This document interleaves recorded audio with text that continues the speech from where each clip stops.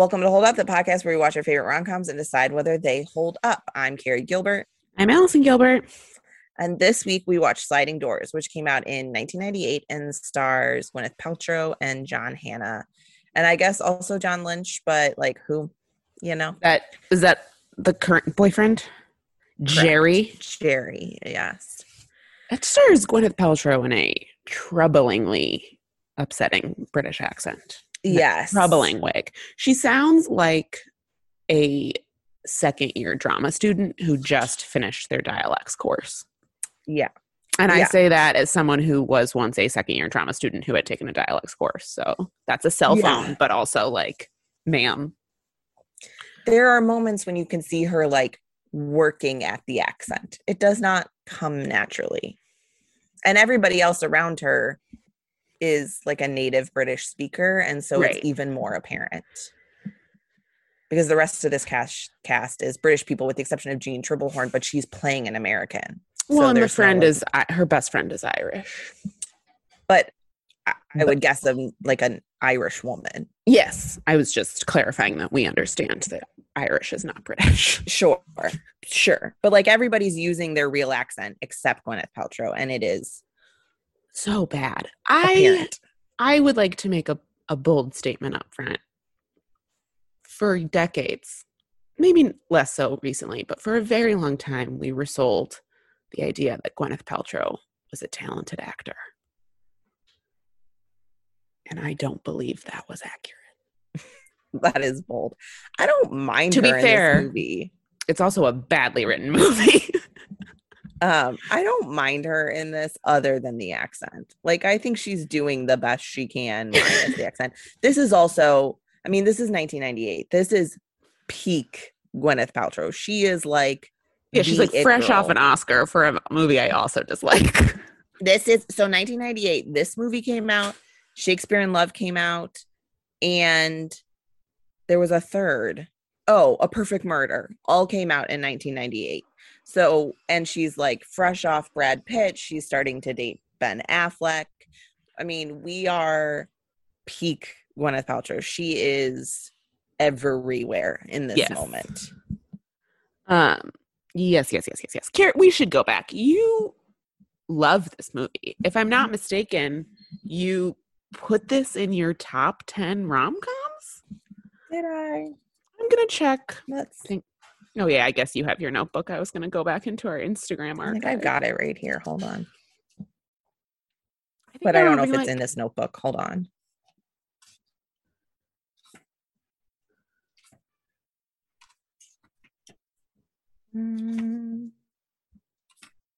Yeah, here. Oh, it is. Yep. Mm-hmm. You know what? I want you to feel free to amend that if you need, but also if you don't, it's a personal choice. I'd have to go back and think about it. I still enjoyed this movie, if we're being honest. When was the last time you saw this movie before this morning? I don't know. It had been a couple years. I mean, not terribly long, because I think I watched it with Jeff. So like sometime in the course of our relationship. I remember watching it relatively recently, but I don't like, not like in quarantine, but like in the last few years, like, but I don't remember. Maybe I just like wasn't watching it to be critical about it.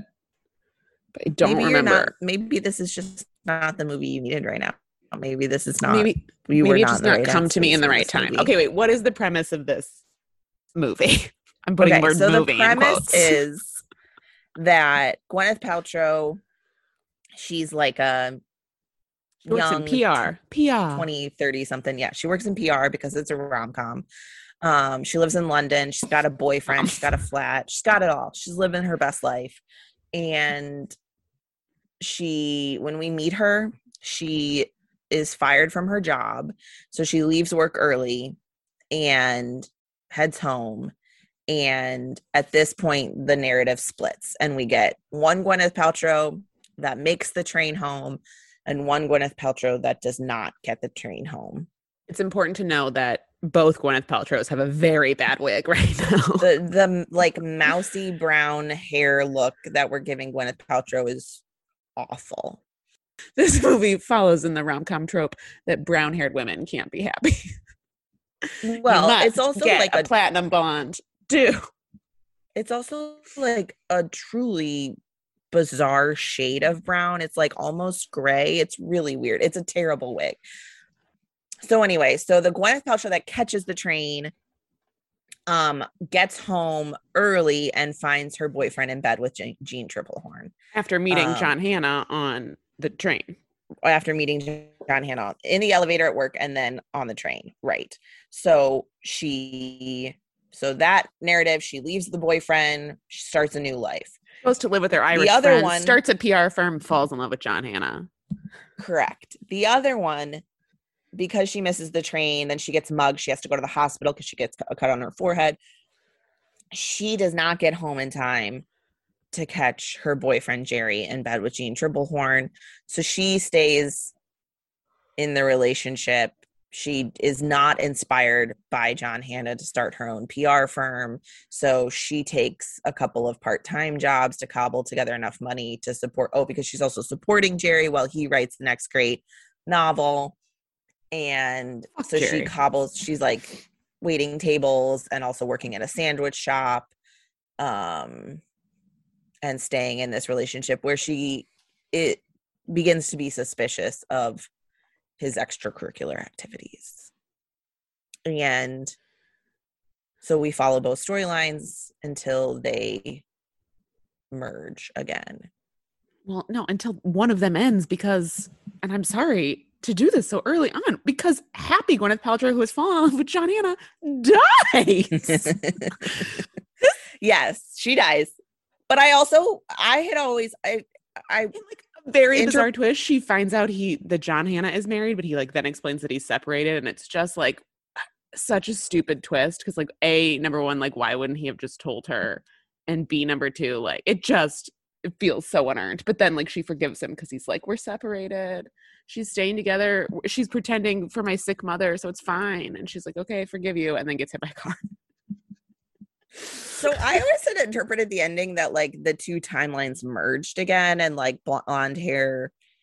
Oh, because the happy Gwyneth Paltrow also gets a new haircut, and she has her classic like 1998 Gwyneth Paltrow hair, which is once she's left the cheating boyfriend, she gets like a short blonde hairdo. Right, which was what like Gwyneth Paltrow was actually rocking at this point in time. Well, it's also so we can tell the difference between the timelines. It's I very much prefer watching the happy timeline, first of all, because Gwyneth Paltrow is happy, but second of all, because her hair is so far superior to the other haircut. Right. Wait, why do you think they merge? I don't know, but that was always my interpretation of the ending. But watching it this time, I was like, I don't know where I got that from. Well, because Mom said the same. Mom was like, so he gets on the elevator with her. So then like John Hannah and sad brown-haired Gwyneth Paltrow like meet on the elevator at the hospital because she's falling down the stairs. Oh, also they both end up pregnant. This movie is so bad. It's ridiculous. So like she is fallen after sad Gwyneth Paltrow, who stayed with the bad boyfriend the whole time, catches him cheating. She falls down the stairs and loses her baby. Other Gwyneth Paltrow miscarries and then dies. So she's like leaving the hospital after breaking up with her boyfriend and meets John Hannah on the elevator. And then the movie ends and you think like, okay, so sad Gwyneth Paltrow now gets the happy timeline, although hopefully without the lying about being married and the death. Right. But Mom was like, Mom thought he was like at the hospital being sad about blonde Gwyneth Paltrow dying, and then runs into brown-haired Gwyneth Paltrow. And I was like, no, I think they're entirely separate, because otherwise he would recognize her and he'd be like, you just died. See, for whatever reason, I really thought we had like a moment where like there was some sparkles and some tinkles, and like I had misremembered. You're merging this movie with 13 Going on 30, which is insulting to 13 I thought like there was like she dies and then that timeline was erased, like it never existed. And so then when we see him walk into the hospital to go visit his mother, that is like the sign that other timeline never existed or something. I don't know. Yeah, I like to interpret that the one where she's dead never existed because it's horribly sad. Right. Although when I watched it this time, I was like, I don't care, kill it. Like, I'm so mad. Kill her. Wow, you really are like not in the right headspace for this movie. Cause I still like was like, this is a charming little movie. Particularly, I mean, the happy part. The like brown haired Gwyneth Paltrow stuff is really dark, I think actually. yes, like I think what bumps me about this movie is it feels very much, maybe it's just the existence of John Hannah. the it feels very, we talk a lot about like rom-coms who that aren't actually funny, but like because they're sort of more dramas, or like last week we did Girls Trip, which like is just a straight comedy. Like this feels like a movie that's genuinely trying to be a rom-com and isn't funny, not because it's not making attempts at jokes, but because they're not landing. Like it, and it feels very much like someone's trying to make a Richard Curtis British rom-com with John Hannah, and it's just faint. Like it's just like not nearly as good. And maybe it's that like I don't find Gwyneth Paltrow all that likable. Maybe it's but there's also a lot of like I think this movie does a pretty good job of like keeping the timelines clarified, and it's like an interesting premise, but then there's like every sort of twist feels very unearned. Like he's suddenly married, but it's just a misunderstanding, and like we don't know that through the whole movie, so it's just like a complication at the end. And then like literally when she dies, he's just like crying over her bedside, and then she like flatlines, and like he doesn't like call a doctor. Like it feels very melodramatic.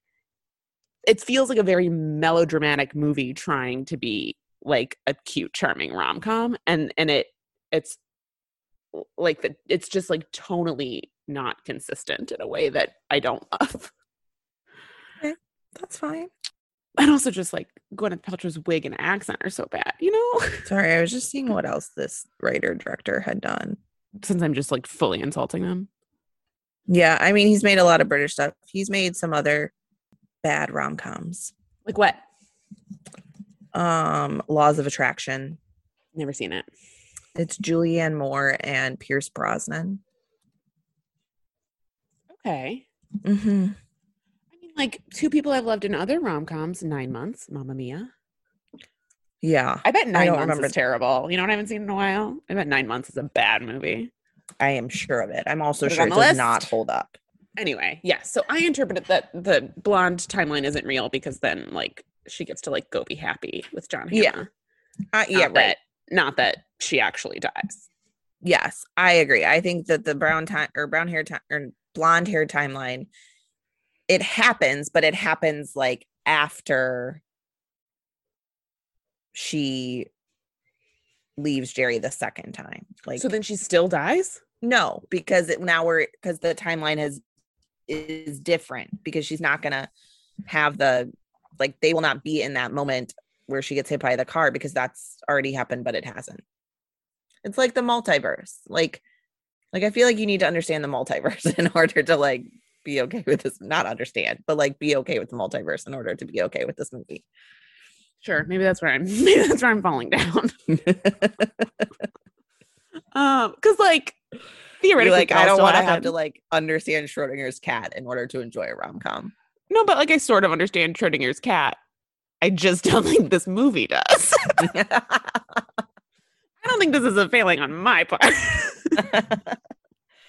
I watched and enjoyed the movie Palm Springs, which I think does understand the multiverse. Fair.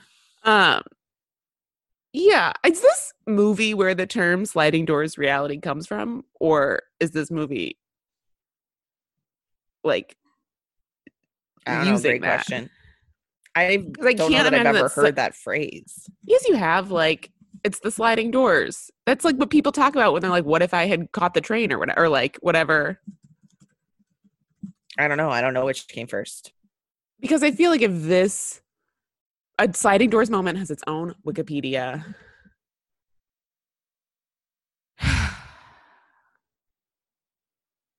Although the term originated from the 1998 film Sliding Doors. Wow, look at its cultural impact, Allison. I cannot believe that this shitty movie has had such a significant cultural impact. Although to be fair, you like this movie and had never heard that thing. The concept was explored earlier by J.B. Priestley in his 1932 play Dangerous Corner.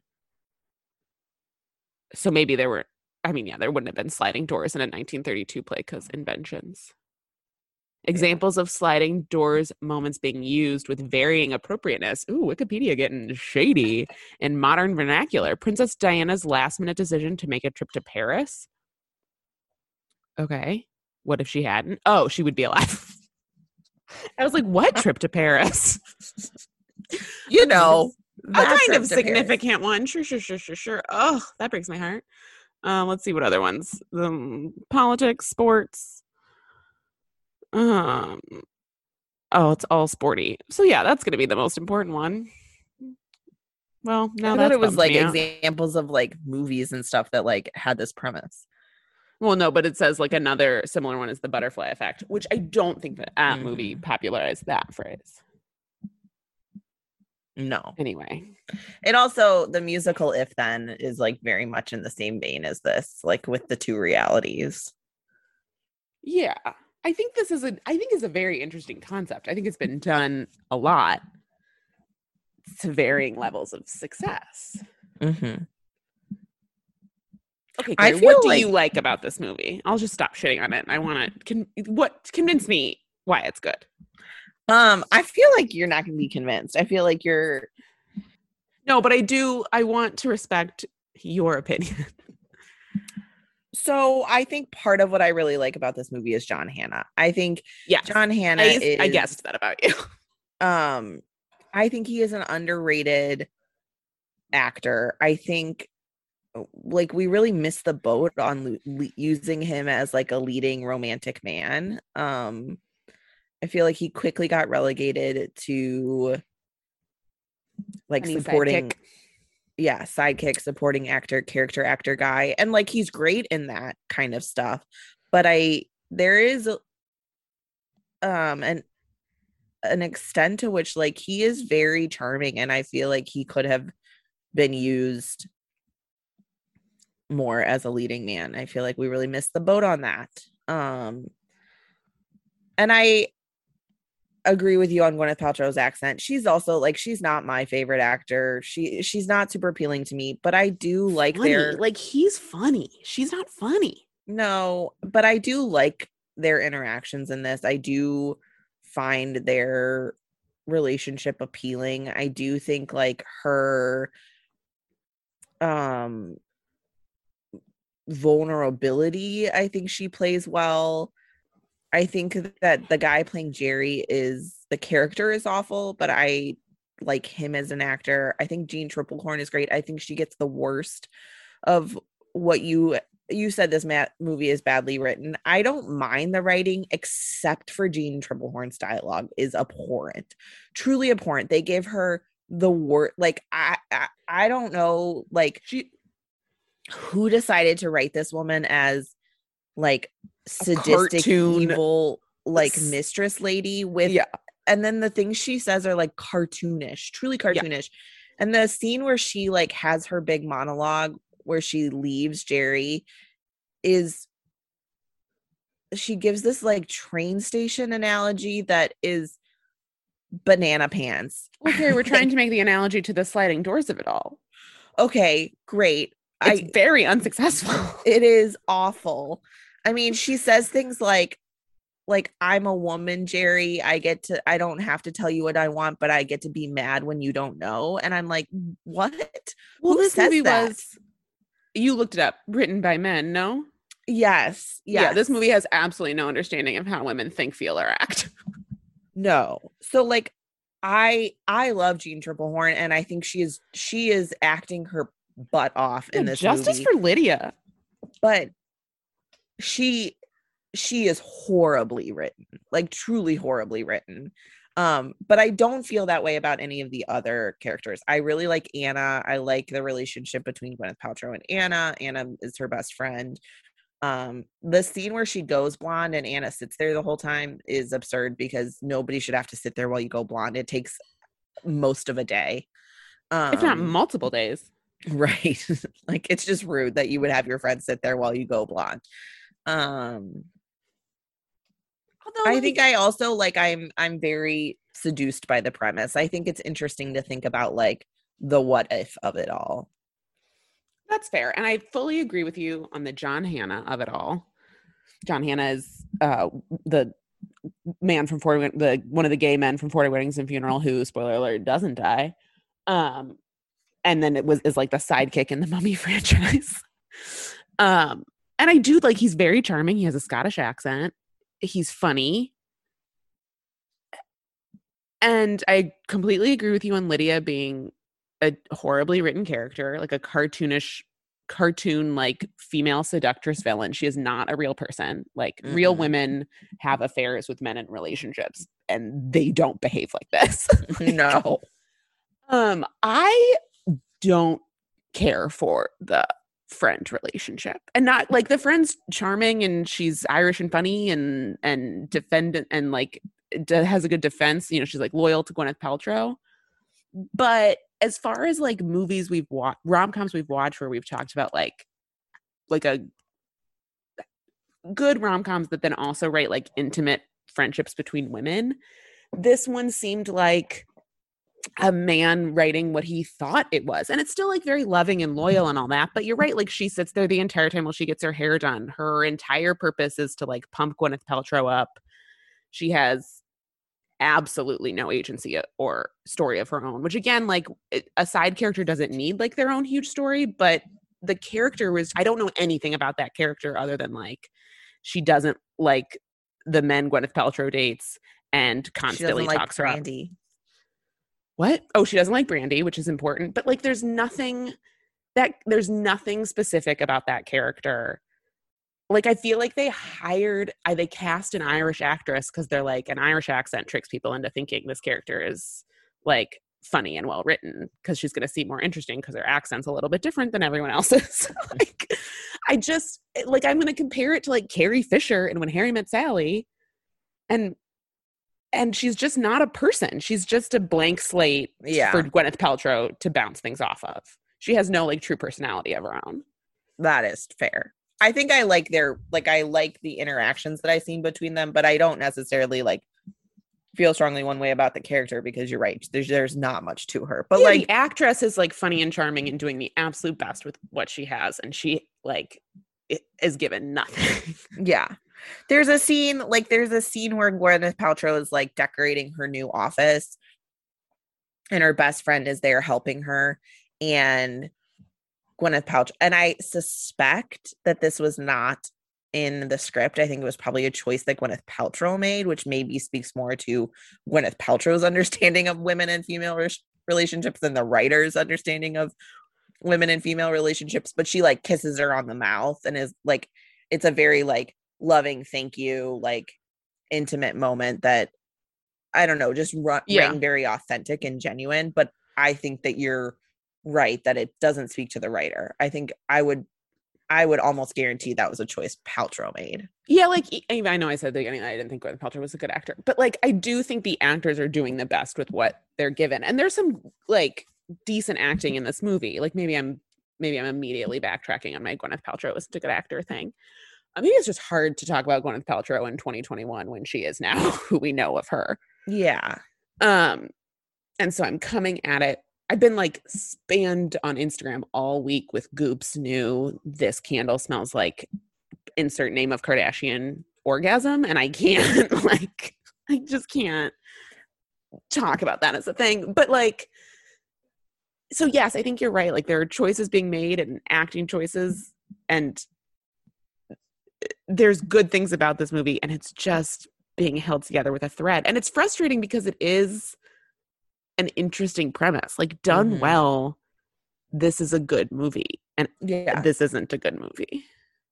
I like Gwyneth Paltrow as an actress. I agree with you. I don't think she's particularly funny. I do think she does the dramatic stuff well. I think she plays vulnerability and authenticity very well. I was able to sort of remove my like 2021 thoughts on Gwyneth Paltrow while watching this movie, and maybe it's the haircut. I was able to like very much focus on like 1998 Gwyneth Paltrow, who I really liked because A Perfect Murder is like maybe one of my favorite, like stupid, when it shows up on basic cable, I will watch it every time movies.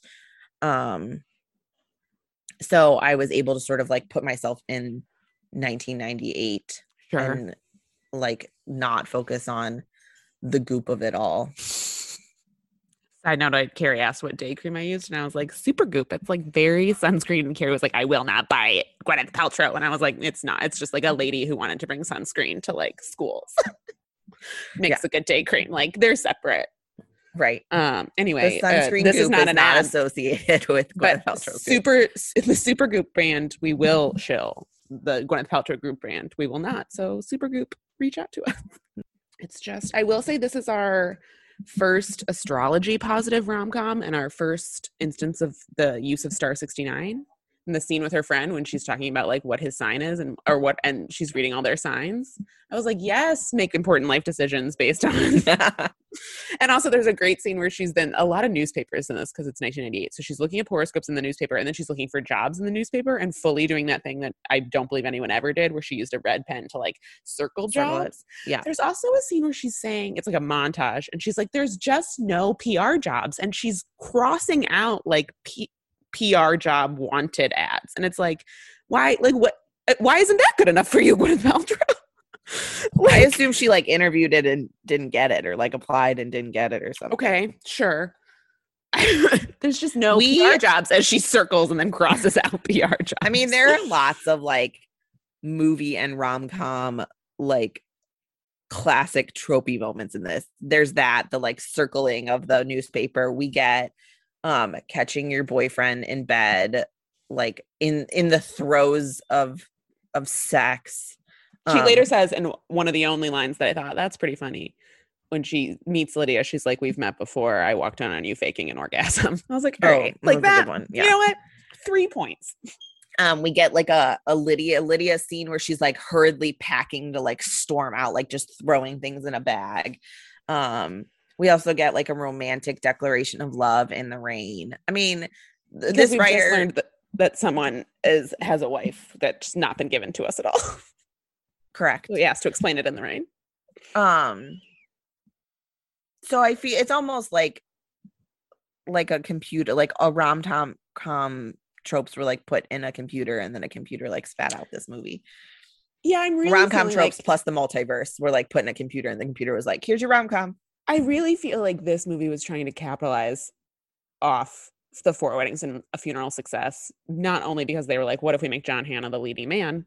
Great, we're on board. But also like, let's have a romantic declaration of love in the rain, except like the difference is the Four Weddings and a Funeral one is so much better written. It just feels like we're in England. It's the 90s. We've had this like massively successful rom-com, and this feels like piggybacking off that and being so much less successful. Mm-hmm. I think it's also it's a 90. I mean, because she was everywhere in this moment, I think it was an attempt to make her like a rom-com star, and it's just not who she is. She's not Julia Roberts. I can't think of a single other rom-com she's in. I can. What? Shallow Hal. Oh God. I mean, yep. I don't. That doesn't. Yeah, you count. don't. I mean, it does. It counts as a rom-com. I don't think it's a good rom-com, and I don't even think we can say it doesn't hold up because my guess is it wasn't appropriate then. Yeah. I'm not even sure I'd want to do it on this podcast. It was so offensive. I don't know that I've ever seen it all. Oh, I have. It's awful.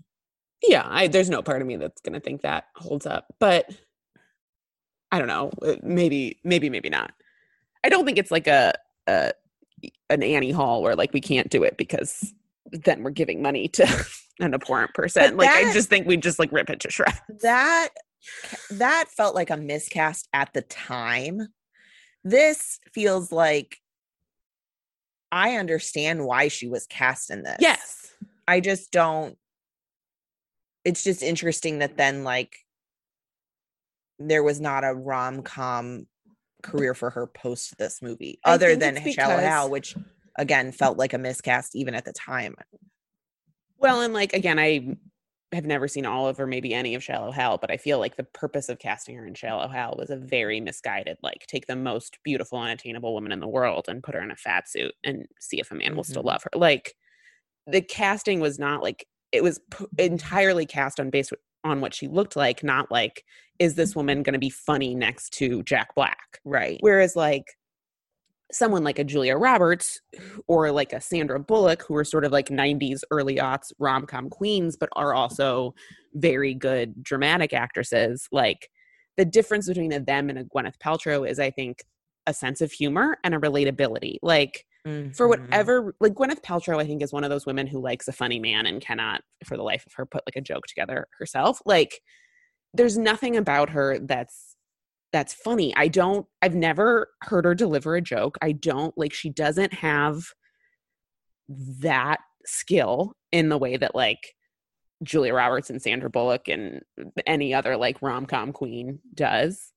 You know, your Jennifer Garners. um so many She women that also, have I mean, dated Ben she's Affleck. But also I like I just don't, and it might be the characters, but I also, there's nothing relatable about her. There's nothing sort of like down to earth. Like she really can only play these sort of like period or very dramatic characters because where you don't need to feel like you'd want her to be your friend. no. I mean, Gwyneth Paltrow has never. I mean, to her credit, like I don't know that she's ever tried to be relatable. I don't think No, that's her brand. no, I think she would be in the what's her face. I do not want to be relatable game. Right. As compared to Rachel Hollis, who has tried her entire career to be relatable and is now telling us she's not relatable. This is the second time we're talking about Rachel Hollis. And I don't know why, since neither of us can stand her, but never cracked open a book of hers, never will. Gwyneth Paltrow, on the other hand, I don't think has ever tried to build a relatable brand. Her whole thing is like unattainable standards of health and beauty and lifestyle. She also, I mean, she is. That you can just get if you buy her products. Don't ever look into the fact that she is just genetically very gifted and the product of severe nepotism. Well, and that's the thing is like, she was raised in Hollywood. She's Hollywood nepotism. So there's an extent to which like she wasn't raised to be relatable. Like she's not down to earth because she was raised in this world. And so she was raised wealthy. She was raised famous. She was raised beautiful. Like there's an extent to which like she's not down to earth. Like that's Do you just think not who she knows is. She's not down to earth? Yeah, I do. Okay. I respect that in her. You know, like if she thinks, because this was like a few years ago when she was like, I'm going to go to the grocery store and try and buy groceries with the amount of money like a family on food stamps gets. And then she bought like one head of organic broccoli and then was like, I'm out of money. How can anyone live on this? And it's like, well, ma'am, they don't buy organic broccoli. And like, it was, right. I forget what it was, but it was like like 2 organic vegetables and then like a face cream. It was like, Gwyneth, that's not like, no. But like those sorts of moments where I'm like, oh, it sort of does seem like she's trying to like connect with the normal people and giantly missing the point. Well, I don't know that she's like real self-aware. I mean, I think that there's right, like I don't think she thinks about herself in like that I mean, way. I think she only thinks about herself. She has to sell her. I mean, 2021 Gwyneth has a brand she has to sell. And so there's an extent to which she has to make it accessible enough that people want to buy it. But I don't know that she's like, I don't know that, and I don't follow her on social media, but I don't know that she's like, let me show you the messy side of things. Like, I don't think she's trying to be relatable in that way. No, that's true. I also think right. like a Reese Witherspoon, on the other hand, like her, like she is doing kind of like the lifestyle thing too. But then I feel like there's also an extent to which she's like, you know, here's like the messier side of things, or like the real side of things, or like, here's my relationship with my kids, here's my X, Y, and Z. And Gwyneth, I don't know, is like building like a life, like her lifestyle in the same way. Do you know what I mean? Right. Yes, because I think what it is like, you're right. She has a brand and she has products she's trying to sell.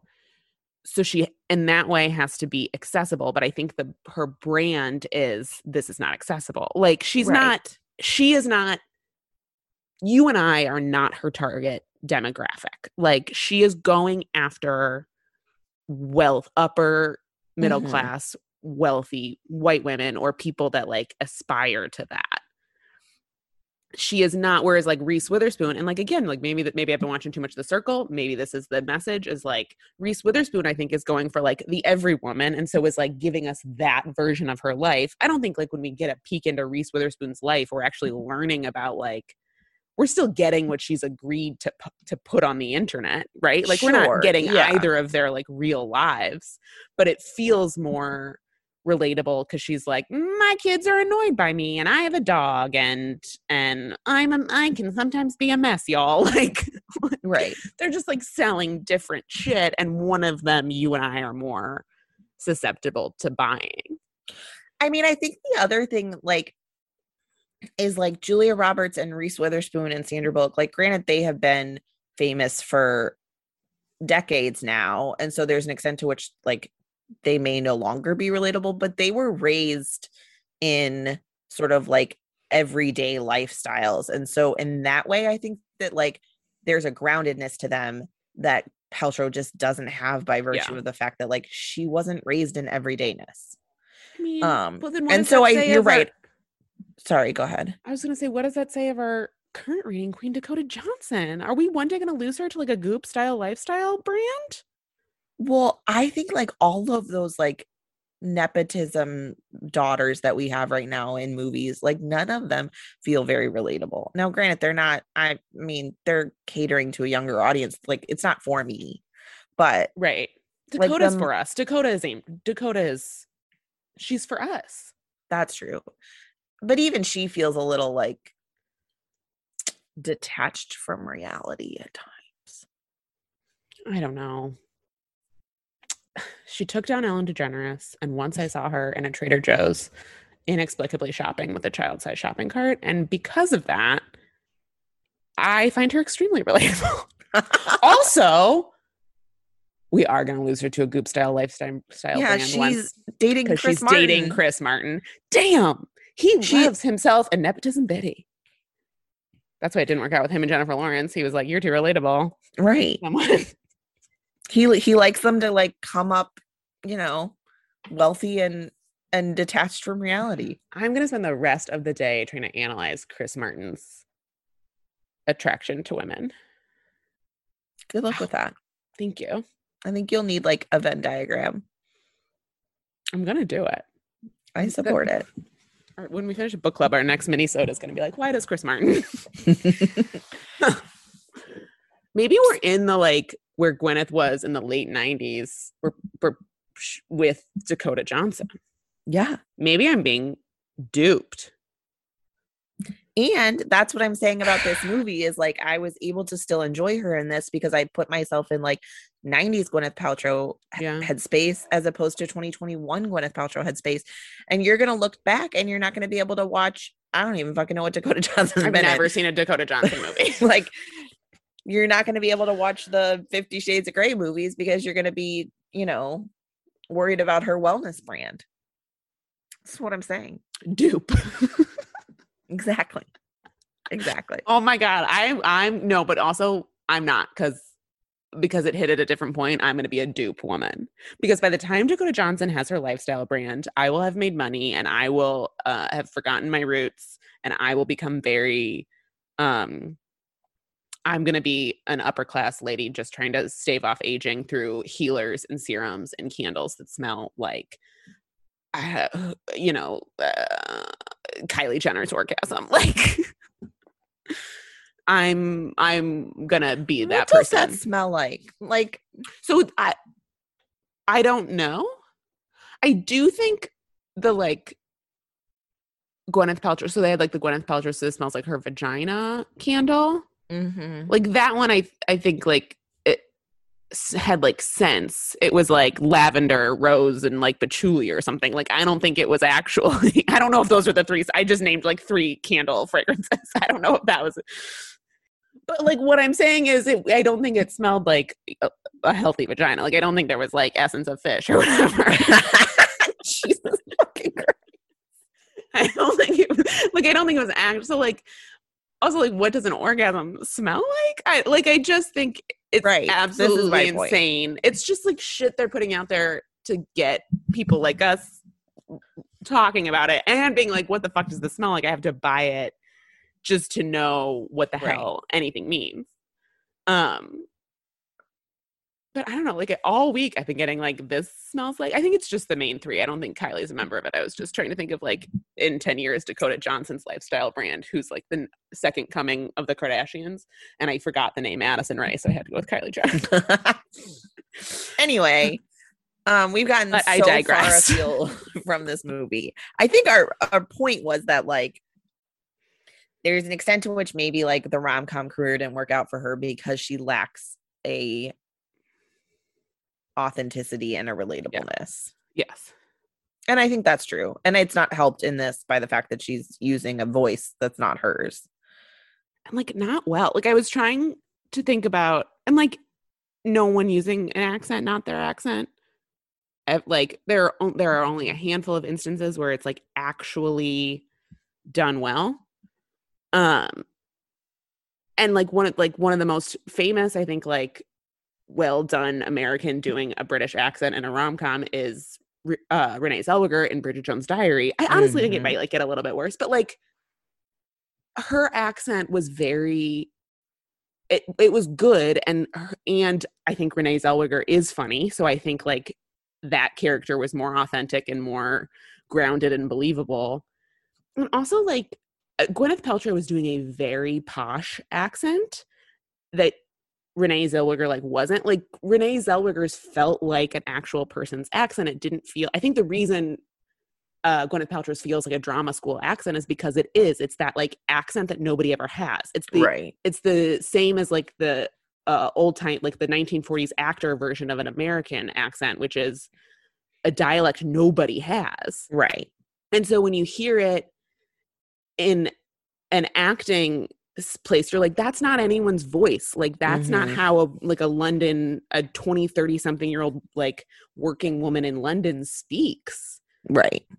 And for whatever reason, like maybe because she's sort of like done more period stuff where that accent does fit better, it just in this felt so jarring. And so like, why am I watching this like like some like weird like play, right? I'm supposed to be watching like a 20-something working woman in London. Right. Yeah. Yeah. Particularly paired against, well, both of the men, but like the scene that stood out to me was like the scene in the rain where they're having this like really like intimate like proclamation of love, and John Hannah's voice is so specific to him. He like has his a very accent's thick Scottish accent. Yes, it's very specific to him. And so then opposite her, and like the guy that plays Jerry, I don't know for sure that it's his real dialect, but it sure sounded like it. And it was a little bit more of like a working class British accent. It just sounded like an actual British person's, like it wasn't like Daniel Kaluuya working class, which is my favorite type of British accent, but it sounded like a real man's voice. Yes.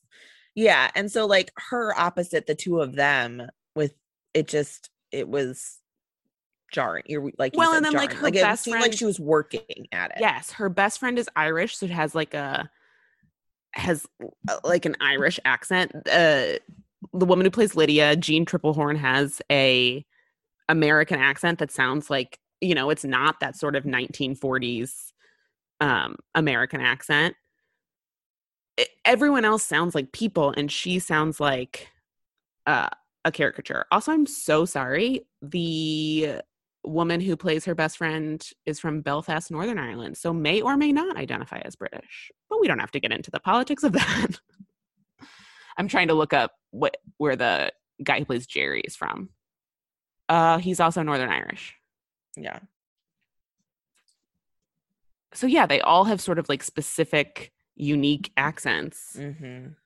And she has this like, it's like, do you remember? I don't know why I have such a clear memory of this, but sometime like around this time, she was presenting an award to Anthony Hopkins, and she pronounced it Antony. No, and I remember like as a child being like, why the fuck is she saying, like, why isn't she saying Anthony? And mom was like, because like his name pronounced in a British accent is you would say the TH like a T. So like Anthony Hopkins probably says his name Antony, but like, you know who is like from like Los Angeles or Connecticut, Gwyneth Paltrow. Like Right. Gwyneth Paltrow doesn't need to pronounce it in the British accent. Like, Right. Yes, exactly. it just, there's something so like pretentious about her. It's very like former theater kid energy. It's very former theater kid energy. Yeah. And I say that as a former theater kid, but like, yeah, there's just a We can insult it because again, we were both high school theater kids. I fully went to drama school. right. I know the second year just took a dialect class, so now I'm going to speak in this very formal British accent because I didn't. Right. I can make fun of this because I have performed in more than one knockoff of the Vagina Monologues. The Jerry character is awful. Like there's an extent to which I feel like he would not be so bad if written today. Like I think that there were elements of that character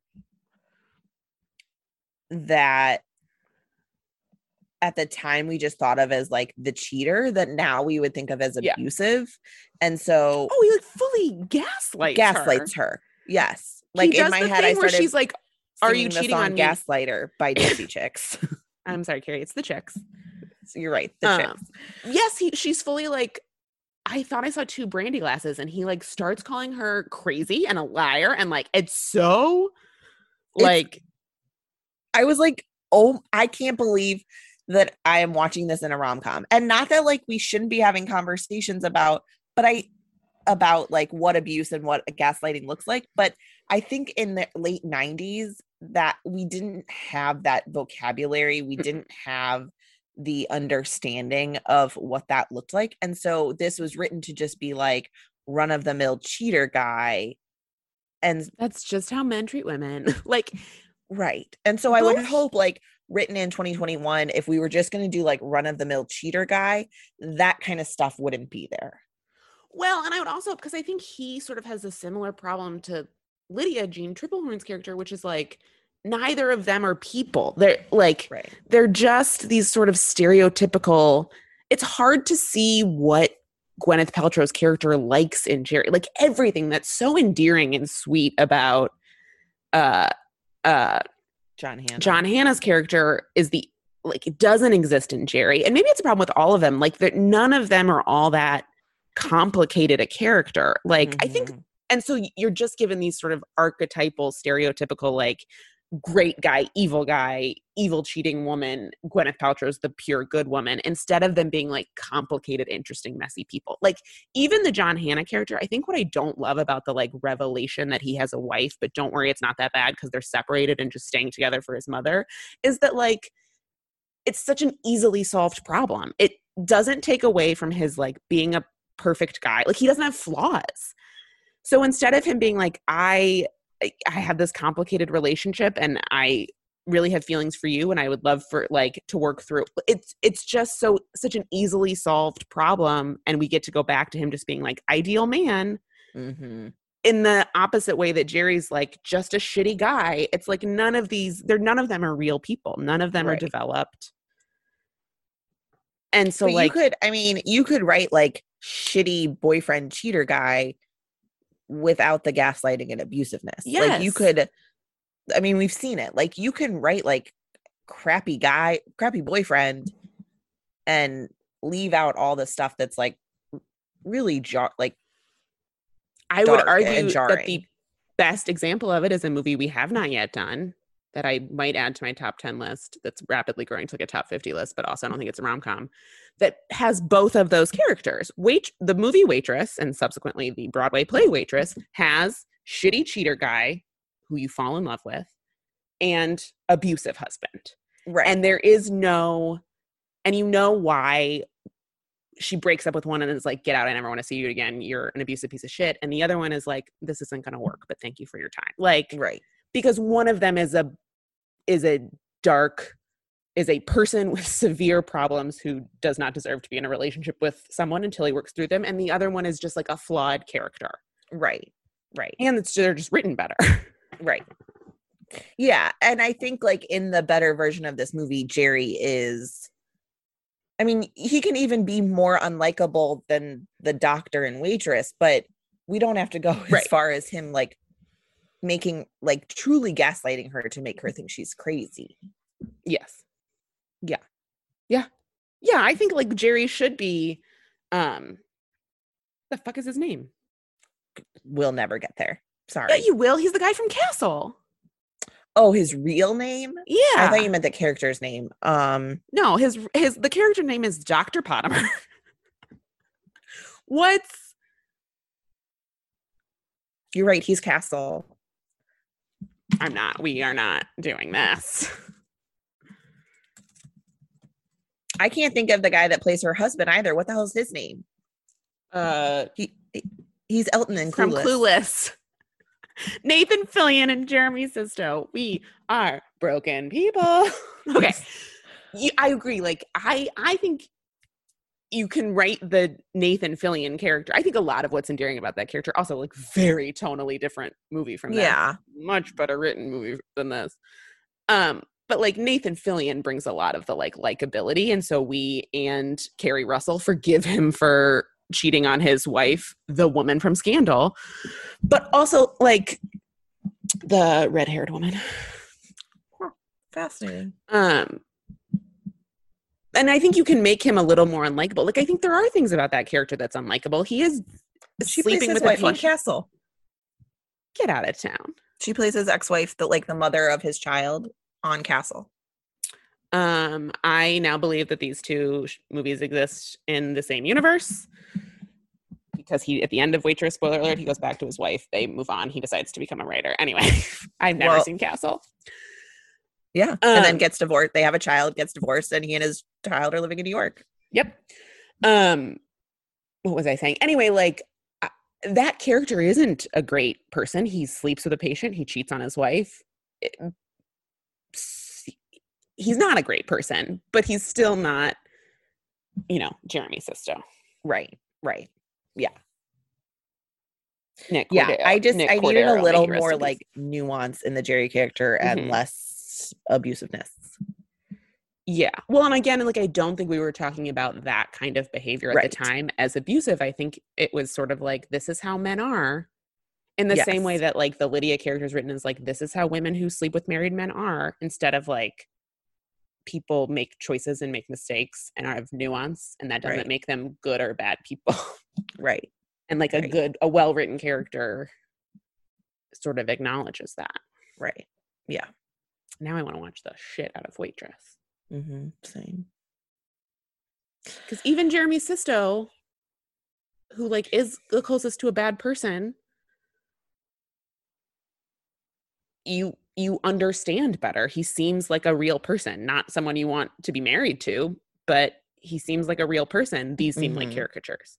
Yeah. And this movie is arguably tonally more grounded than something like Waitress. So why does Waitress, which is very not grounded? I think that's like deceptive. Like I think it is enormously grounded, but the narrative construct is not. This like, or Waitress? Waitress. Yes. But I think Waitress is written to be broad. Correct. Yeah. And it works because the characters are so grounded. Right. Like if you watch the movie Waitress, which I have in quarantine because it's one of my favorites, you're like, oh, I know why someone was like, this should be a musical. Yeah. Anyway, we've now gone off on a real Waitress. We've talked about sliding doors for maybe like 15 minutes of this entire podcast. Anything but talk about sliding doors. Yeah. I mean, there's not a lot to say about it, to be quite honest. Like it's a very sort of like classic 90s rom-coms. There are things that work. There are things that don't work. I enjoyed it more than Allison did. That's about it. Oh, you know what else Jerry does? And when he's gaslighting her, this is the worst. As he's gaslighting her, he's like, she's like, I think I saw 2 brandy glasses that day. He's like, well, you had a head injury. Oh, yeah. What? And then he like escalates it. And dark. Because this is like after they've had sex, and he's like, you've ruined this perfectly fine moment. It is like like the things we like look at now is like classic examples of emotional abuse. I mean, like, It's put wild. in here just a tiny clip of that Chick song, Gaslighter, but not me Right. singing it. Like, should have Yeah. been played by Natalie Main's ex-husband, allegedly. Don't sue me. I didn't know that. Well, that's who that song Gaslighter is about. I didn't know that. That whole album, that's her Lemonade. Oh, interesting. Have you not listened to the whole album? There's a great song called Tights in My Boat where she talks about how he slept with a woman, his like mistress. They had sex on her boat. There's also a really good line in one of the books that says, who will pay your taxes now that I'm done? Oh, damn. All right, I gotta put it on my list to listen to the Carrie, whole that album. whole album is so good. Once again, we're not talking about the movie Sliding Doors. Okay. Let's wrap this shit up. Do you have anything else to say about this movie? No, I'm never watching it again. What are we watching next week? Next week, we are watching, I mean, I think what we could argue is a Christmas rom-com. So Christmas in late May. Serendipity. Not a Christmas rom-com, but I see where your head is at. Excuse me. What are your predictions for this movie? You've seen this movie, yes? Carrie, I grew up in a home with you. Okay. Yes, I've seen this movie. I've seen it in my adulthood, although not in the past few years. Probably as recently as I'd seen Sliding Doors, to be honest. So maybe I'm going to discover I also don't like Serendipity, although that can't be true. I don't think I've seen this movie in years. I think it will still hold up, save Jeremy Piven, who doesn't hold up as a person. I think it'll hold up. I don't think I'll end up liking it as much as I used to. Yeah. Like, there's a reason I haven't watched it in a long time, I think. Where can people find us? You can find us on Instagram at hold_up_pod and on Twitter at hold_up_podcast. So find us there. Tell us what you think of. Tell us if you're Team Carrie or Team Allison in terms of sliding doors. Which sliding door reality do you? I'm trying to make it work and it's not. Tell us what you think of that movie. Tell us what movies we should watch. Tell us if Waitress is a rom-com. Join us next week when we're finishing out our book club on the book One to Watch. And we'll also be talking about Aubrey Gordon's book, What We Don't Talk About When We Talk About Fat. And then in 2 weeks don't join us next week for that. We're done with that by the time this airs. No, this is Monday, and then One to Watch, and then Serendipity. You're right. Then Carrie's got it. This is why I'm not in charge of scheduling. Yep. Yeah. Okay, great. Thank you. Bye. Bye.